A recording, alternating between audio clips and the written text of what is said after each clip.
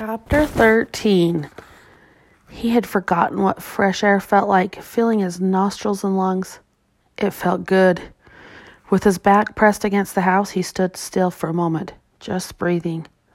All the months he'd spent inside suddenly seemed like a dream. He'd been like some confused animal hibernating during nice weather. The last real thing that happened to him was being called inside when the woods were coming down. Real life was outdoors. But so was danger, and the longer he stayed out, the greater the danger. He forced himself down into a crouch and half crawled, half ran alongside the house and the hedges and the barn. At the back edge of the barn, he hesitated, staring into the seemingly endless gulf between the barn and the trees at the boundary between his backyard and the sports families. Everybody's gone, he told himself. There's not a soul around to see you. Still, he waited, staring at the blades of grass just beyond his feet. He'd been taught all his life to fear open spaces like the one in front of him. It faced dozens of windows. He'd never stepped foot in any place that public, even if it was deserted. Still hidden by the barn, he made himself inch his foot forward. Then he drew it back. He turned around and looked at his family's house, so safe and secure, his sanctuary. He heard his mother's voice in his head. Luke! Inside, now. It seemed so real. He remembered something he'd read in one of the old books in the attic about telepathy. Supposedly, if people really loved you, they could call out to you from miles away if you were in danger. He should go back. He'd be safe there. He took a deep breath, looking forward toward the sports family's house, then back toward his own. He thought about returning home, trudging up the worn stairs, going back to his familiar room and the walls he stared at every day. Suddenly, he hated his house. It wasn't a sanctuary. It was a prison. Before he had time to think again, he pushed himself off into a sprint, recklessly streaking across the grass. He didn't even stop to hide at any trees. He ran right to the sports family's door and tugged at the screen. It was locked. Chapter 14. In all his plottings, Luke had never thought of the screen door being locked.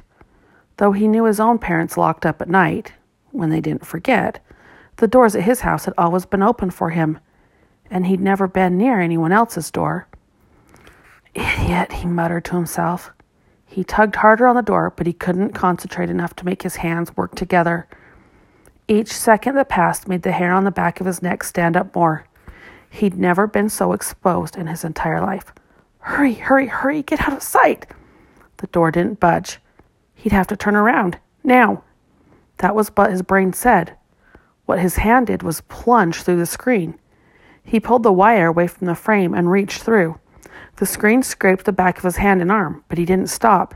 He fiddled with the lock inside until he heard it click.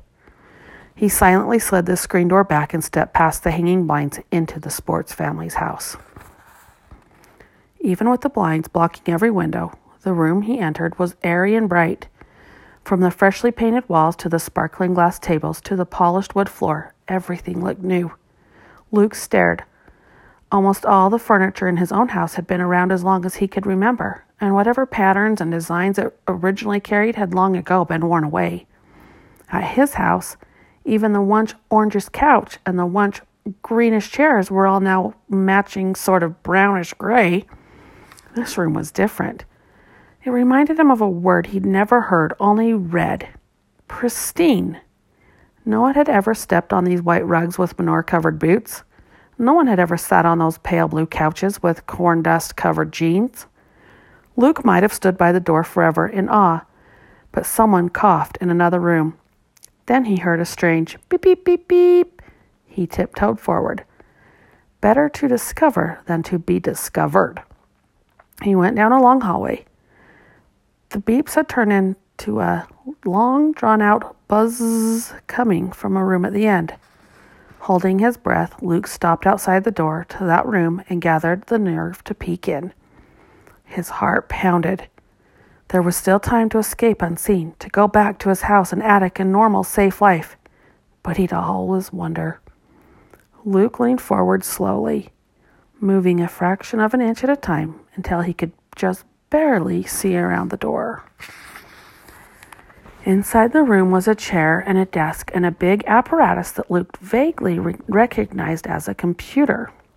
And at the computer, typing away furiously, sat a girl. Luke blinked, thrown off.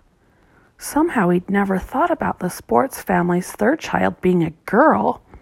She was mostly facing away from Luke, and she wore jeans and a gray sweatshirt, not much different from what the sports family brothers always wore. Her dark hair was almost as short as Luke's, but there was something about the curve of her cheeks and the tilt of her head, the way her sweatshirt clung or didn't cling to her body. All of that made Luke certain she wasn't like him. He blushed. Then he gulped. The girl turned her head. Luke croaked. Before he had a chance to think of another word, the girl was across the room and had knocked him down.